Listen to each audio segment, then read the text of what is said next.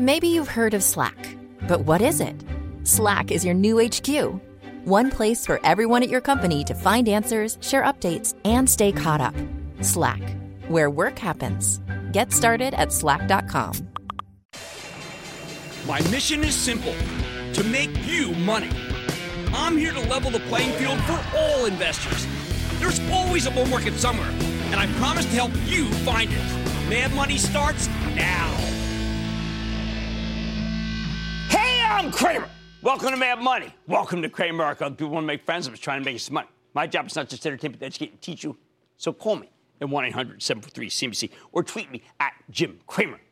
Today's move was all about lift. With the Dow gaining 211 points, S&P advancing 0.67%. Hey, market's best quarterly start to the year since 1998. And the Nasdaq rising 0.78% as the red-hot ride-sharing IPO lifted the animal spirits and raised everything. I cannot stress this enough. We're at the start of an IPO season that looks on track to bring $1 trillion worth of companies public. These deals will be the big story going forward. So what happened today? When Lyft opened at $87, that was up 15 from the IPO price, a lot of people cynically assumed that the whole process was corrupt. The stock was ridiculously overvalued. The brokers obviously ripped off their customers. That's just not true. I think the brokers would have preferred for Lyft to open at a lower level. But market orders from buyers with no discipline, what I tell you never to do that, ended up stretching the valuation at the open, even as the stock ultimately drifted lower, closing at $78. Here's the thing. That spike right out of the gate could have been far worse. Given the wave of orders, Lyft might have surged as high as $100 at the open. But the syndicate desk released some of the buyers who had pledged to hold on to the stock to actually try to keep the stock down so they could limit the losses for people who bought at an opening that was just unsustainable. You got to understand, when people are really excited about an IPO, it's very difficult for them to rein in their emotions, to keep themselves under control.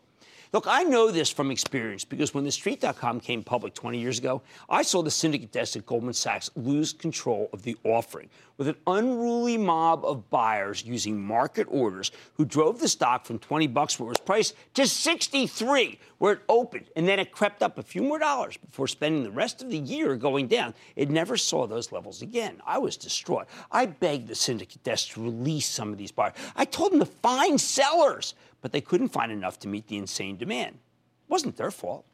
Well, we didn't have that today, though, which is why I regard Lyft's $87 opening as kind of a win for the system, even as it was a loss for anyone who was too eager and bought the stock up there. So what do you do now if you own Lyft? You know what? I'm going to make a case for owning it here at 78.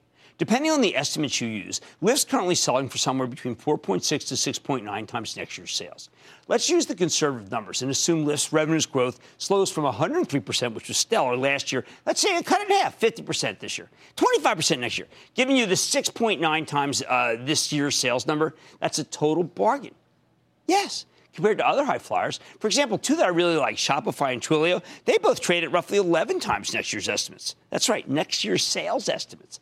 Yet Lyft has a faster growth rate than both of them. And again, I like Twilio and I like Shopify, and I think they should be bought. Now, look, I would obviously like Lyft down $5 from here, but don't let the valuation scare you is what I'm saying. What matters is that Lyft and Uber have carved this industry up between them with a 60-40% split. It's hard to imagine duopoly producing a savage price war, isn't it? If anything, I can see them raising prices once they're entrenched, which is why I like Lyft as an investment. Sure, we'll have to grow into that $26 billion market cap. Yes, it's losing a lot of money, but I think ultimately it can deliver. With the IPO stuff out of the way, how about the game plan for next week? Okay, every Monday when we come to work, we play the same game. Will there be a trade deal or won't they? How'd they do over the weekend? If we make a deal with China, of course, the stock market will soar.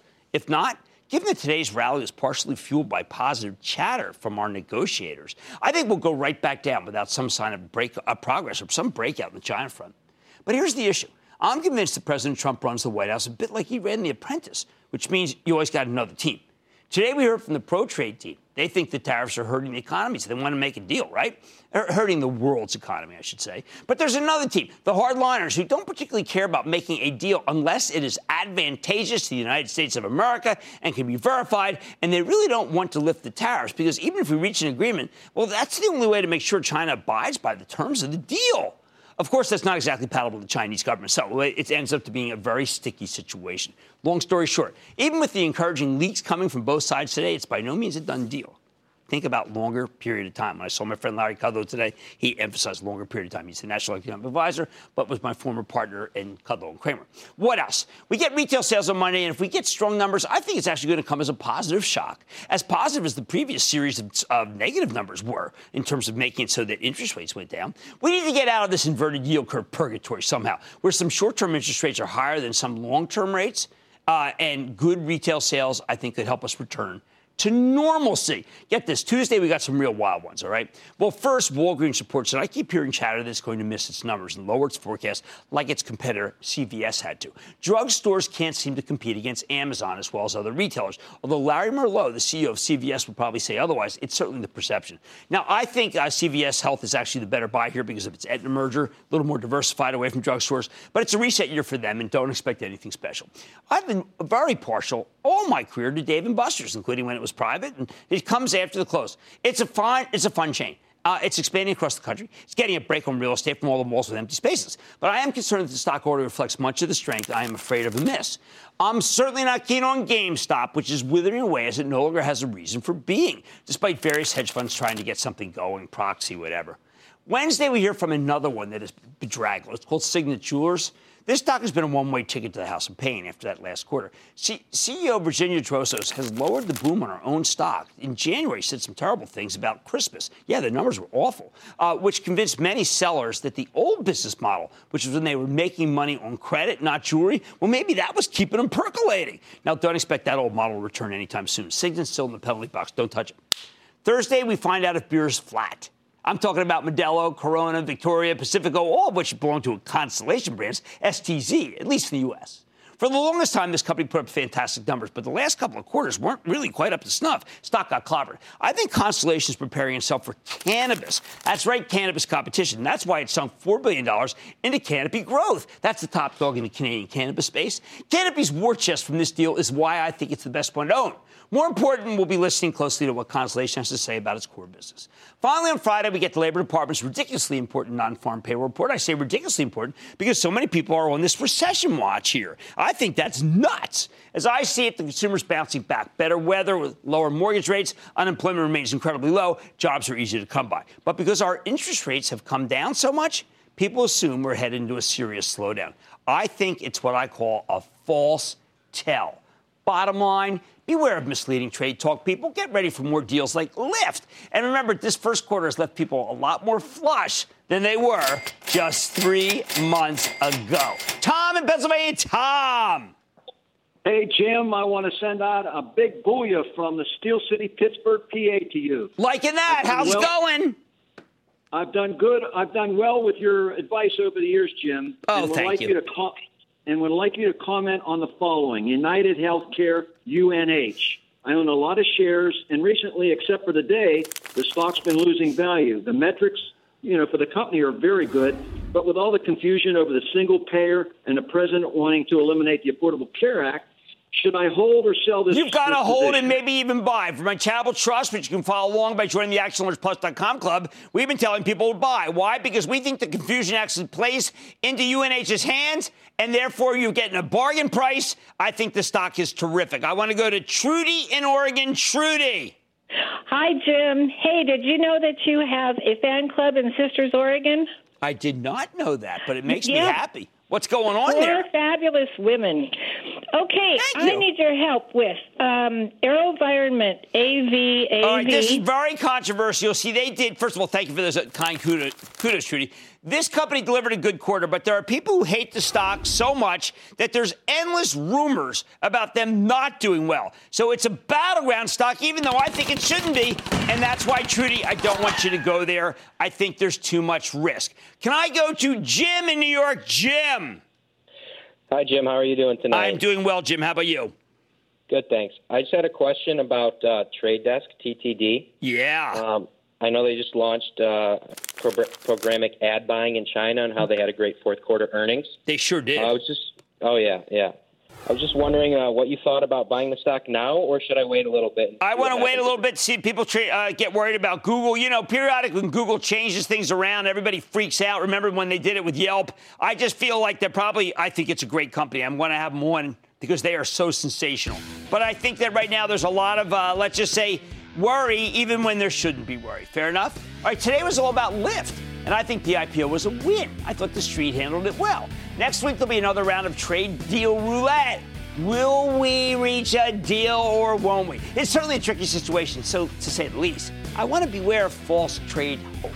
On Mad Money tonight, leaving Wells Fargo was Tim Sloan's best move, but was it the fairest? I'll give you my take. It's a little controversial. Then, thirsty for gains? Monster Beverage has been an absolute gusher. But the Bulls and Bears are in a fierce battle over whether the thing can keep blowing the lid off.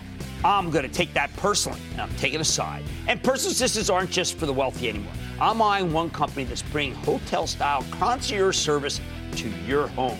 So stay with Cramer. Don't miss a second of Mad Money. Follow @Jim Cramer on Twitter. Have a question? Tweet Cramer. #MadTweets. Send Jim an email to madmoney@cnbc.com or give us a call at 1-800-743-CNBC. Miss something? Head to madmoney.cnbc.com. This CNBC podcast is brought to you by TD Ameritrade. Investing isn't one size fits all. Every investor has a unique style. That's why TD Ameritrade offers 2 different mobile apps. There's TD Ameritrade Mobile, which lets you manage your portfolio with streamlined simplicity, or Thinkorswim Mobile, which gives you tools you need for more advanced trades and in-depth analysis. Visit tdameritrade.com/apps to find the one that's right for you. Once again, that's tdameritrade.com/apps.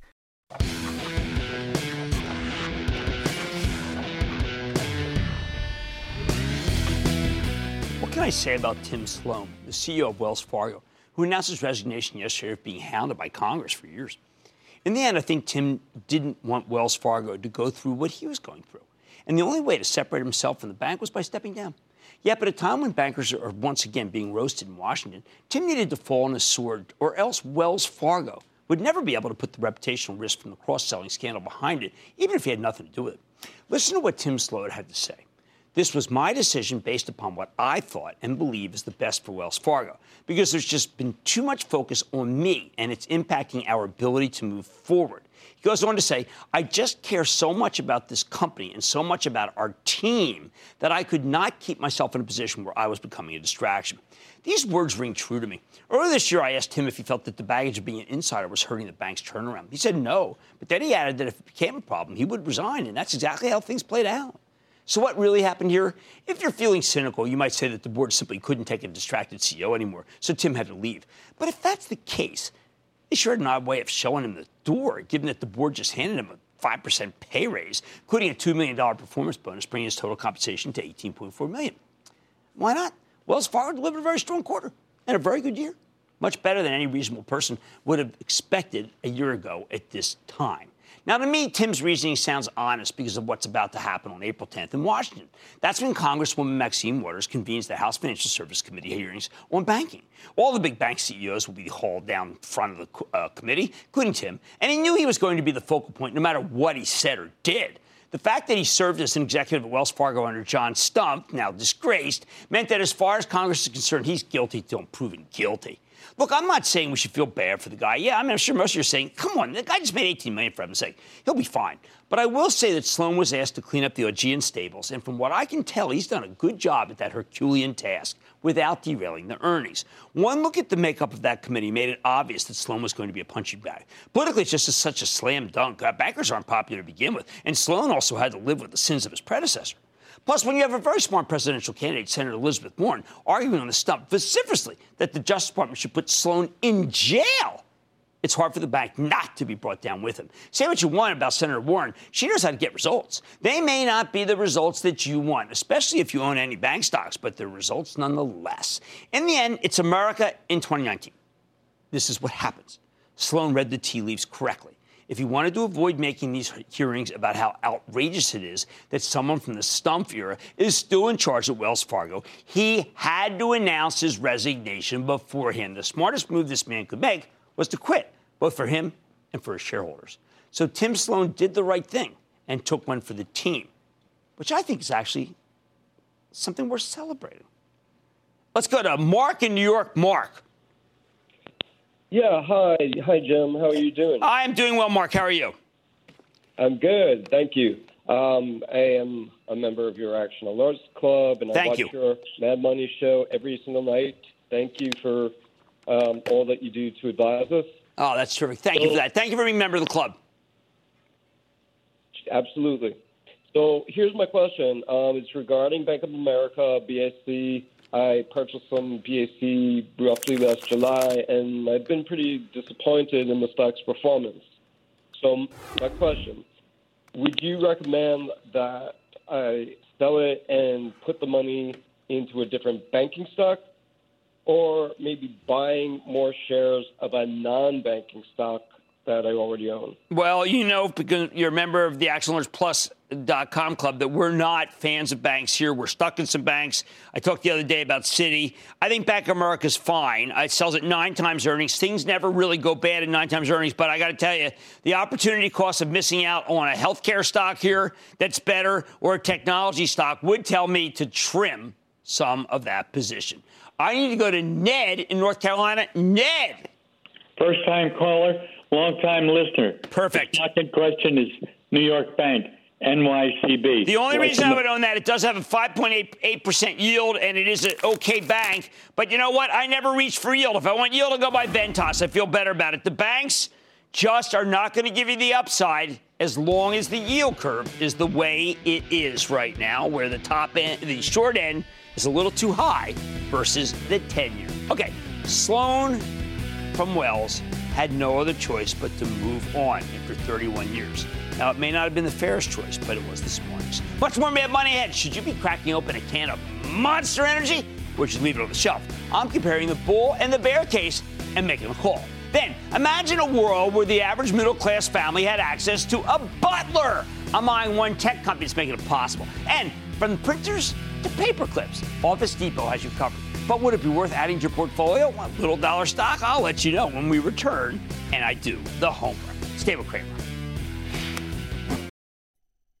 This CNBC podcast is brought to you by TD Ameritrade.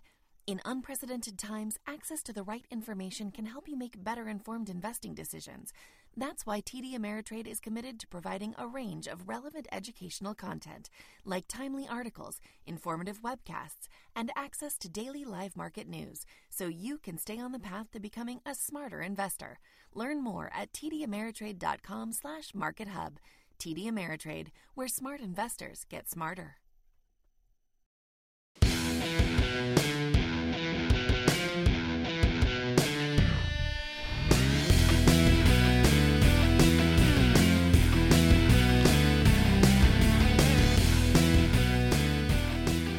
People love controversy. It's very entertaining.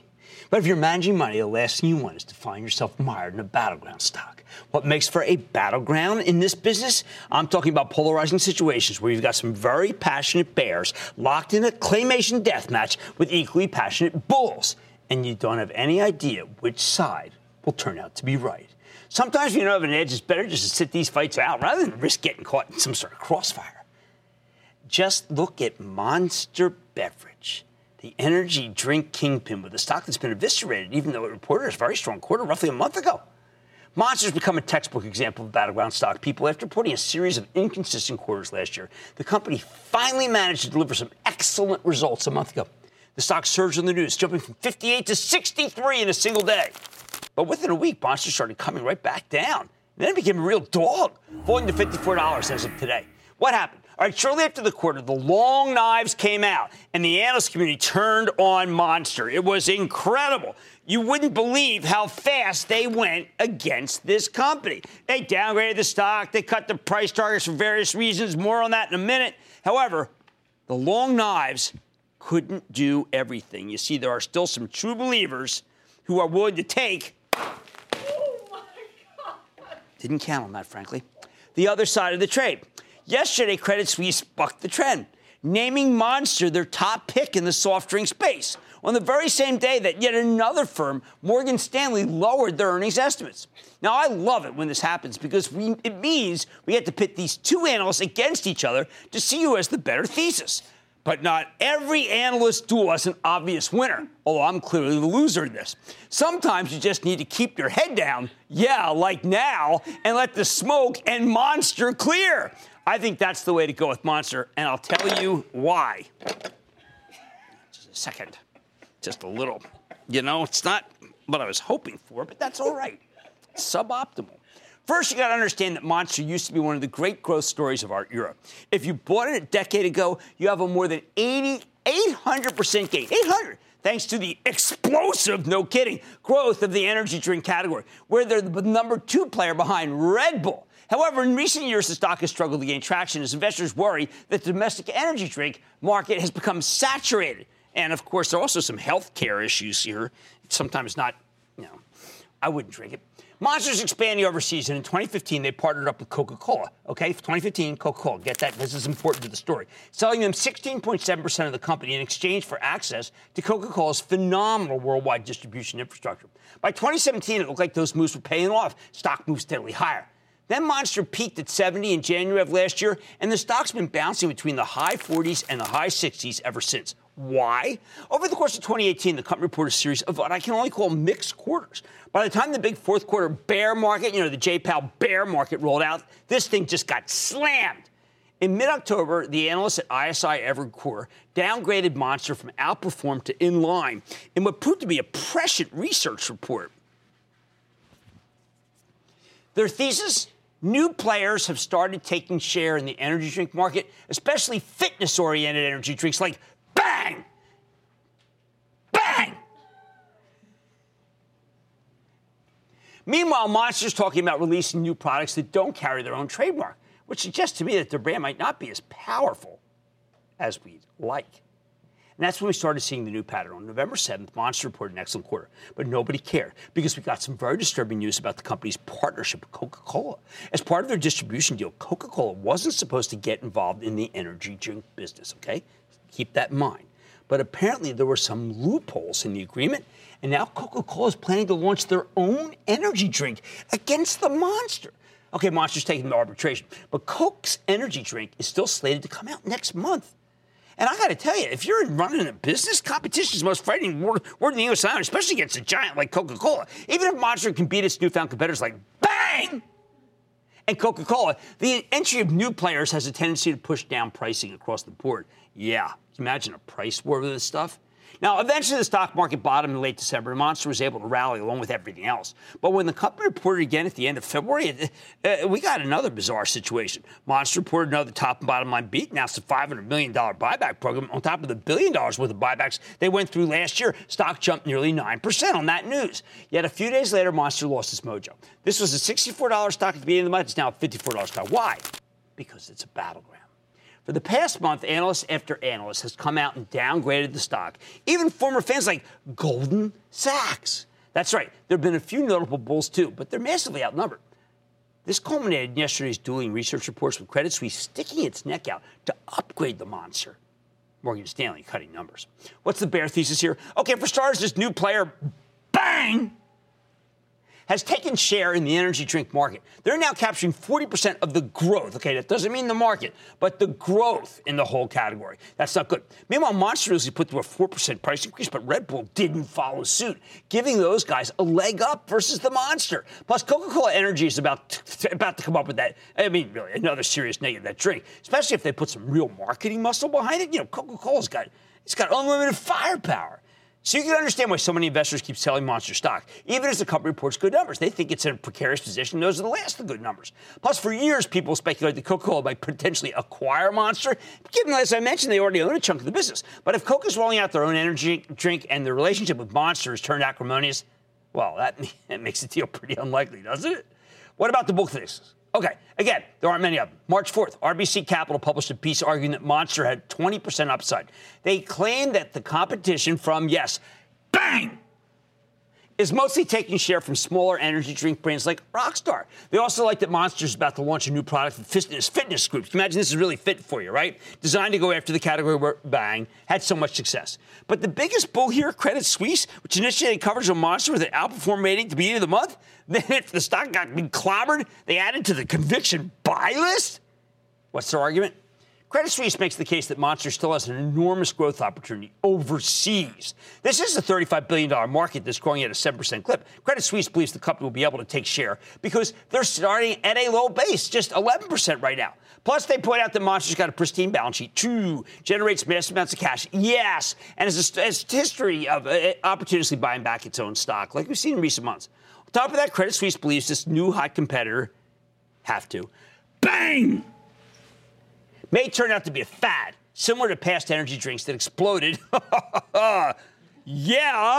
Exploded in popularity and also over my face, and then vanished. That's one reason they slapped a $75 price target on Monster, up $21 from where the stock's currently trading. So he was right. Honestly, you know what? I don't have any idea. If the bulls of Credit Suisse turn out to be correct, well, they'll look like geniuses. But there are very real worries here, which is why I am hesitant to stick my neck out on this one, especially with Monster selling at 23 times next year's earnings estimates, much higher than the average stock. Not exactly a value play, although going up against Coca-Cola, that might turn it into one. Bottom line, stay away from battlegrounds. When you get a situation like Monster where stock keeps getting mauled by the bears, but a couple of heroic analysts remain bullish, that's not a fight you want to be involved in. Believe me, there are lots of easier ways to make money. I need to go to Tom in Massachusetts. Tom. Hi, Jim. Big booyah from Boston and Patriot Nation. Yeah, man. What's going on? Hey, my question is about NBEV, new age beverages. Given the hype around cannabis stocks and more states legalizing it, do you see NBEV as a likely investment for a company like Coca-Cola or Anheuser-Busch? I think that they're reluctant to do that. I want you to, this is a totally speculative play. I understand you can lose everything on this. It's not where I want you to be. I prefer you to be in much more conservative stocks like Canopy Growth, which is owned, majority stake owned by Constellation, which does report this week, where we find out much more about the situation. Okay, can we go to the videotape for a replay here? Monster is oh, man. Can we go to another videotape of that?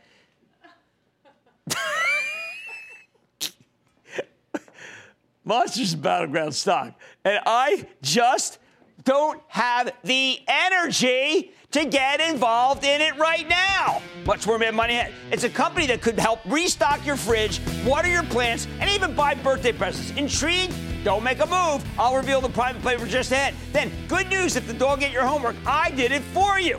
And it could help make you some money. And all your calls rapid fire in tonight's edition of the Lightning Round. Stay with Cramer.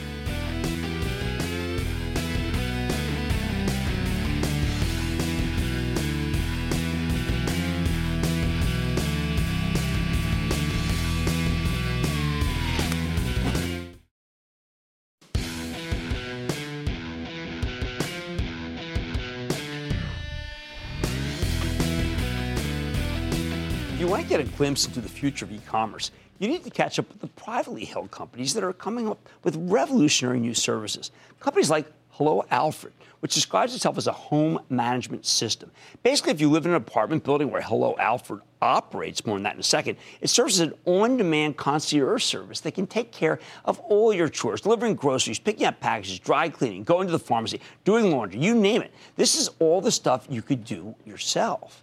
But the idea is that you're saving the most precious thing you've got, the commodity of time, if you use Hello Alfred. And this is just the beginning. Hello Alfred has a vision in home commerce. Instead of shopping online, their customers will have the store come to you so they can sample all kinds of merchandise from the comfort of home. I think it's an intriguing vision. So let's take a closer look with Marcella Sapone. She is the co-founder and CEO of Hello Alfred, and Jessica Beck, who's the co-founder and CEO of the company, to learn more about Hello Alfred and their vision for the future. Ms. Sapone and Ms. Beck, welcome to Mad Money. Thank you for having us. Okay, I'm going to start for a second with Jessica because I met Jessica at a subscription conference of all places. We were talking about the subscription economy, and I immediately fell in love with the idea, told my wife about it, and she said, How do we get in one of those apartment buildings? Because we're doing it all ourselves. So this is a treasure for those who are in apartment buildings. Absolutely. And when we started the company, our real goal was to say, how do we give people back time?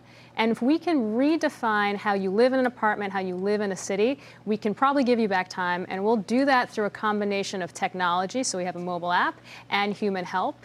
So we have Alfred, home managers, who are W-2 employees of ours that actually come and help you with all of those things that you don't want to do every single week. Okay, so Marcella, the first thing that I thought of is that there must be some sort of generational thing. I've got something which says I don't want anyone in my place. It looks like that other people, if you vet the people, are more willing to have someone go in their own refrigerator, in their closet. Has something changed from my generation? Well, I would say the one thing that has changed is our comfort in asking for help and starting to access things instead of buy them. So Airbnb, Uber, and Lyft all started a different type of economy where you can get access to luxury goods. What I would say, though, is earning the trust of the consumer to get past the front door is not a trivial thing. This is not something you're going to see a lock company do or someone like an Amazon or a Walmart do very easily. What we're doing is forming a relationship with the consumer and our company, and we get to know you week after week. It's not about delivery. It's about anticipation and really personalizing service to you. All right, how much is missionary work in that you have to explain to whoever's operating the building that this is something that actually raises the value of the building? Well, the modern consumer is an urban consumer. 80% of Americans are going to live in cities, first and second tier cities, by 2050. And developers know that people are trading space for time. They want to have amenities, they want to have services, they want to have the conveniences built into the places they live.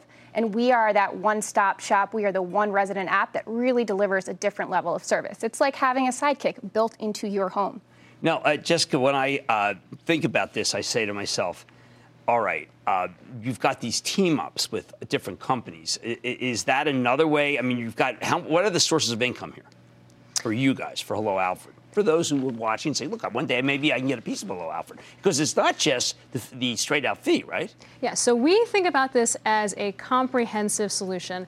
We work with the top real estate developers in the country and the globe even who provide this to their residents. We also focus on the types of services that add the most value to you as the resident. So we'll start with the basics, whether it's groceries or home cleaning or clothing, but then we'll actually build a product for you based on what you need. 70% of our partners are local businesses, so we work with them. And then there's a whole host of other fun stuff that we get to do when we get to know you a little bit better. Well, I mean, I like that, but one of the things that I know, and you guys know I own a restaurant, it is so hard to find anyone who's willing to work at the restaurant. I mean, honestly, Marcella, how can you get people in this hot economy to want to do what you're describing? It's a great question. And here's the secret. All successful people have help.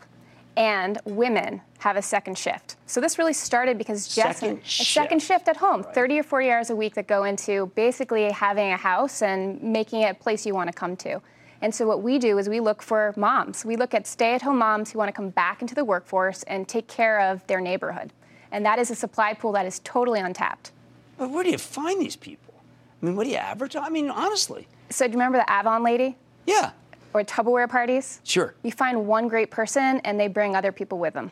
And is it working in all cities so far that you've tried? We're in 15 markets, just opened our 16th. Congratulations. So what was really the 16th? Well. We just opened Miami last week, and Houston's coming next. Well, I got to tell you, I mean, I just think this is a service that if I were building an apartment building, I would contact you and say, could you do my building? Has that happened yet? You'd be crazy not to. I mean, we are going to make sure that your building leases up faster, that your residents are going to be happier, and that we have data showing over 2 years, if you're an Alfred user, you're going to stay in that building. So buildings are definitely coming to us, and we have a wait list. But for us, getting into buildings so it's free for residents to use is a really big deal. So if you live in an Alfred building, this is a free service for you to use. Well, that is terrific. I'm so glad I bumped into you at the Subscription Economy dinner, and it sounds like you guys are doing terrifically. I want to thank Marcella Sapone. She's the co-founder and CEO of Hello Alfred, and Jessica Beck, who's the co-founder and COO of Hello Alfred. Mad Money's back in.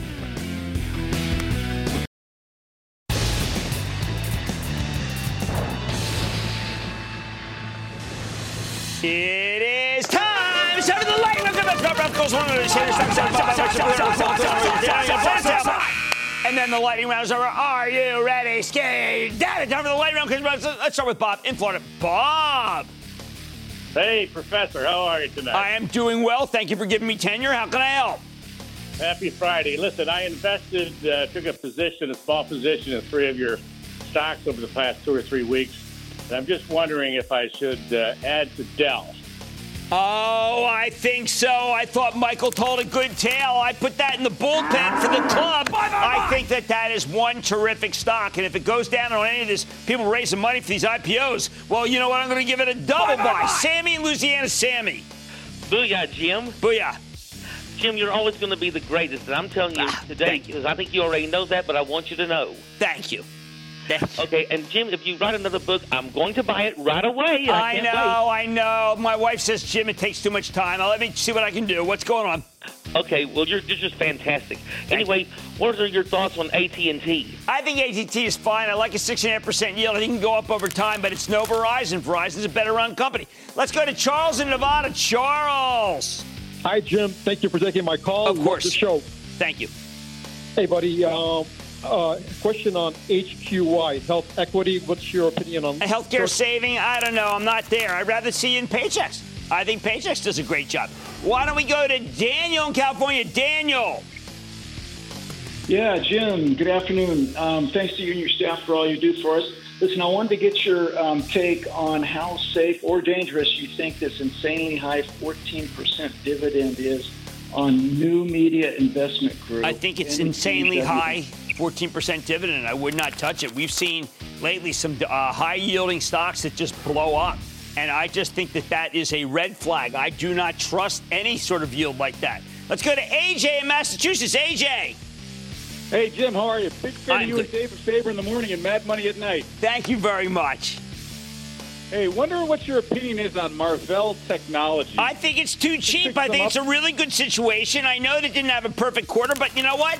I think it's a non-wayward semiconductor that should be bought. Let's go to Bo in South Carolina. Bo! Hey, Jim, it is awesome to talk to you again. Thank you so much. You're quite welcome. For us, buddy. You are amazing. I want to put some money to work in the gaming space, and I'm considering Penn International Gaming. Been watching the Pinnacle acquisition and their stock buyback. I like that idea. I think that's a good idea. It's down a lot. You know, I also, by the way, just for the record, like Las Vegas Sands because it's got that 5% dividend that I think is very safe. But there's 6 or a half dozen. Penn's kind of an interesting situation. How about Clancy, Connecticut? Clancy. Booyah, Jim. Booyah. I wish I had your incredible nonstop energy. I've been following a medical device maker, a biomed ticker, ABMD. Oh, my, is that a good company? That and EW are 2 amazing companies. I know the stock has come down. I think that ABMD is a buy. How about we go to Troy in Florida? Troy. Hey, Jim. Booyah. Booyah, Troy. Hey, I'm talking about stock ticker ZNGA, Zynga. Zynga? Too early. Yeah. Still too early to buy Zynga. Too early. Let's go to Adam in Nevada. Adam. Hey, Jim. This is Adam in Reno here. How are you? Reno, love. What's up?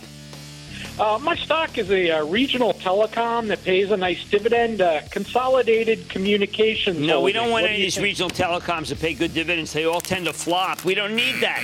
That is a reach. We don't reach for yield. We do not reach for yield. How about we go to Phil in Virginia? Phil. The legend, Mr. Jim Cramer. Pleasure speaking with you. Oh, good to speak to you. First, I got to say, go Hokies, beat Duke. Yep, And then I'd like to say thank you very much for all your advice. You really provide a good platform for everyone to get our Thank you. Trying to started. educate. Yes, sir. I got a 2-part question for you tonight, if you don't mind. I started my portfolio. I got in at 161, and it's currently trading at 195. I want to know if this is a good 5G play coupled with a semi like Skyworks or a Cramer fave, Xilinx. My stock is American Towers. Oh, I like American Tower. I've been behind it. Remember when they had that short rate at 50, a short rate at 100? The whole time it's been good. You know, I would wait for a pullback to buy it now, but that's a good stock. And that, ladies and gentlemen, the conclusion of the Lightning Round. The Lightning Round is sponsored by TD Ameritrade.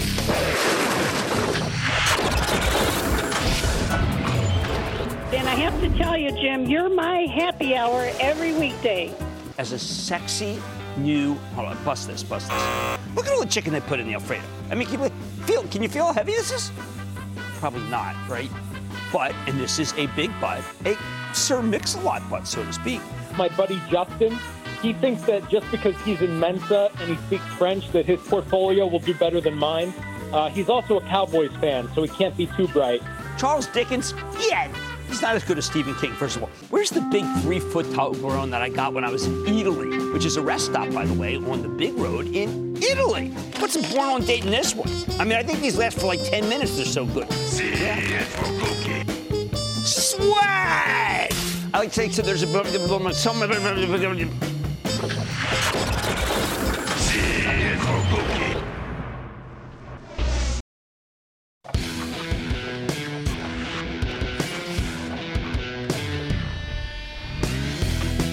Time for some spring cleaning. Every night I take your questions about individual stocks. Occasionally I do get stumped. Whenever that happens, I tell you I'll do the homework, right? So I can come back to you with a more considered answer.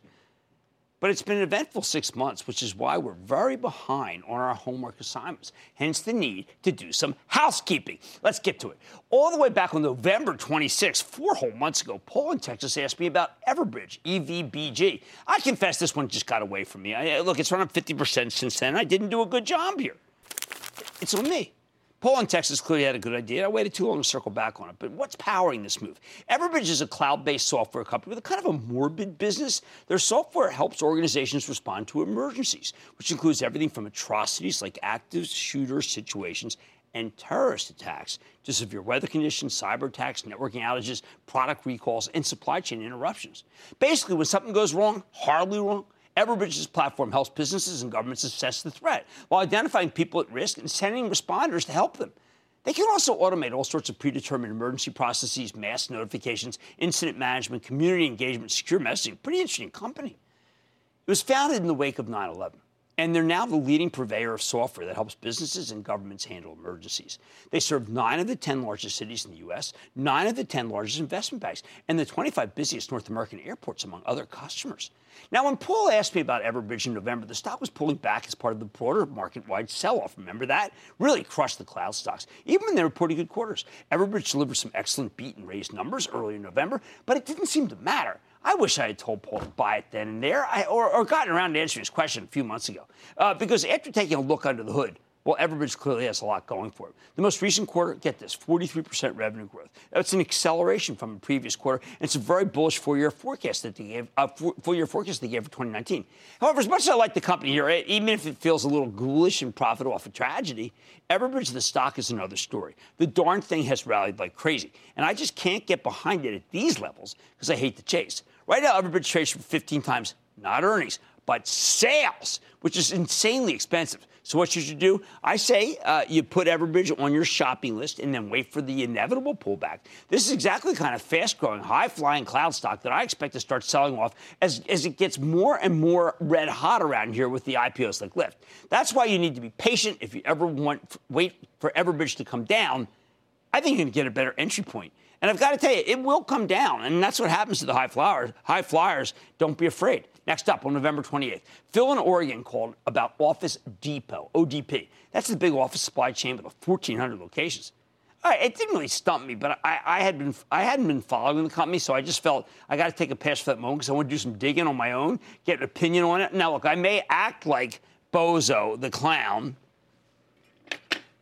safer from time to time, but as rigorous, I try to be as rigorous as possible. Now, Office Depot was trading at the time at $3.25 when Phil asked about it. Stock plummeted down to $2.08 as lows in the pal bear market in December. And since then, it's come back. It's roaring back. $3.63 as of today. Yeah, this thing's up 40% for the, year-to-date for the quarter. What's fueling this incredible run? All right, you got to understand, Office Depot is an old-fashioned brick-and-mortar retailer that was written off and left for dead ages ago. You've heard this story before. In a world dominated by e-commerce, legacy players like Office Depot with huge real estate costs, well, you know what? They got to struggle to survive. So when the company delivered a better-than-feared quarter a month ago, it gave the stock a nice boost. Plus, like so many other names, this one maybe it should never have sold off so much during the fourth quarter. And honestly, after this move, I think you should on Office Depot. There's just no way I can justify owning this thing as an investment. Don't buy. Sure, some people might be banking on a takeover, given that the company tried to sell itself to Staples a few years ago. But the regulators blocked that deal because of antitrust concerns. In retrospect, that seems pretty paltry, doesn't it? The only other potential catalyst here is that Office Depot's enterprise business, where they sell directly to other companies, can perform well enough to offset the weakness of the retail side of things. I don't know. Frankly, that's not a bet I'm willing to make. When I look at Office Depot, I see a company that was great 20 years ago, but it failed to adapt and now seems lost. The most recent news yesterday that they're paying the Federal Trade Commission its $25 million fine to settle allegations that the company tricked consumers into buying expensive computer repair services. Well, that simply makes it even easier to say, forget about it. I think Office Depot is a value trap, and I want no part of it. Don't buy. Stick with Cramer.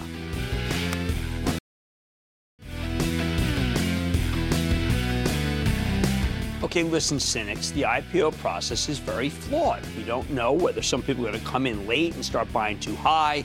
We don't know whether there's real demand at certain levels. In general, I felt that Lyft was handled well. Now, would I like it to open at 72 and then go to 80 or 78? Of course. But this is not a perfect process. If you like Lyft, and I demonstrated how in the 70s you could actually justify it versus Twilio, which you know I like, and versus Shopify, then you can hold on to it. But if you don't want to play this game, or if you think Warren Buffett's right, just sell it and don't play anymore. Like say, there's always bull market summer. I promise I'll find it just for you right here on Mad Money. I'm Jim Cramer. I'll see you Monday! CNBC's Workforce Executive Council is a premier group of C-suite human resources executives from leading companies across the country. It offers a members-only portal and chat, plus exclusive industry content, with access to breaking news calls and digital networking experiences. The network and resources HR leaders need now. Apply to the Workforce Executive Council at cnbccouncils.com/WEC.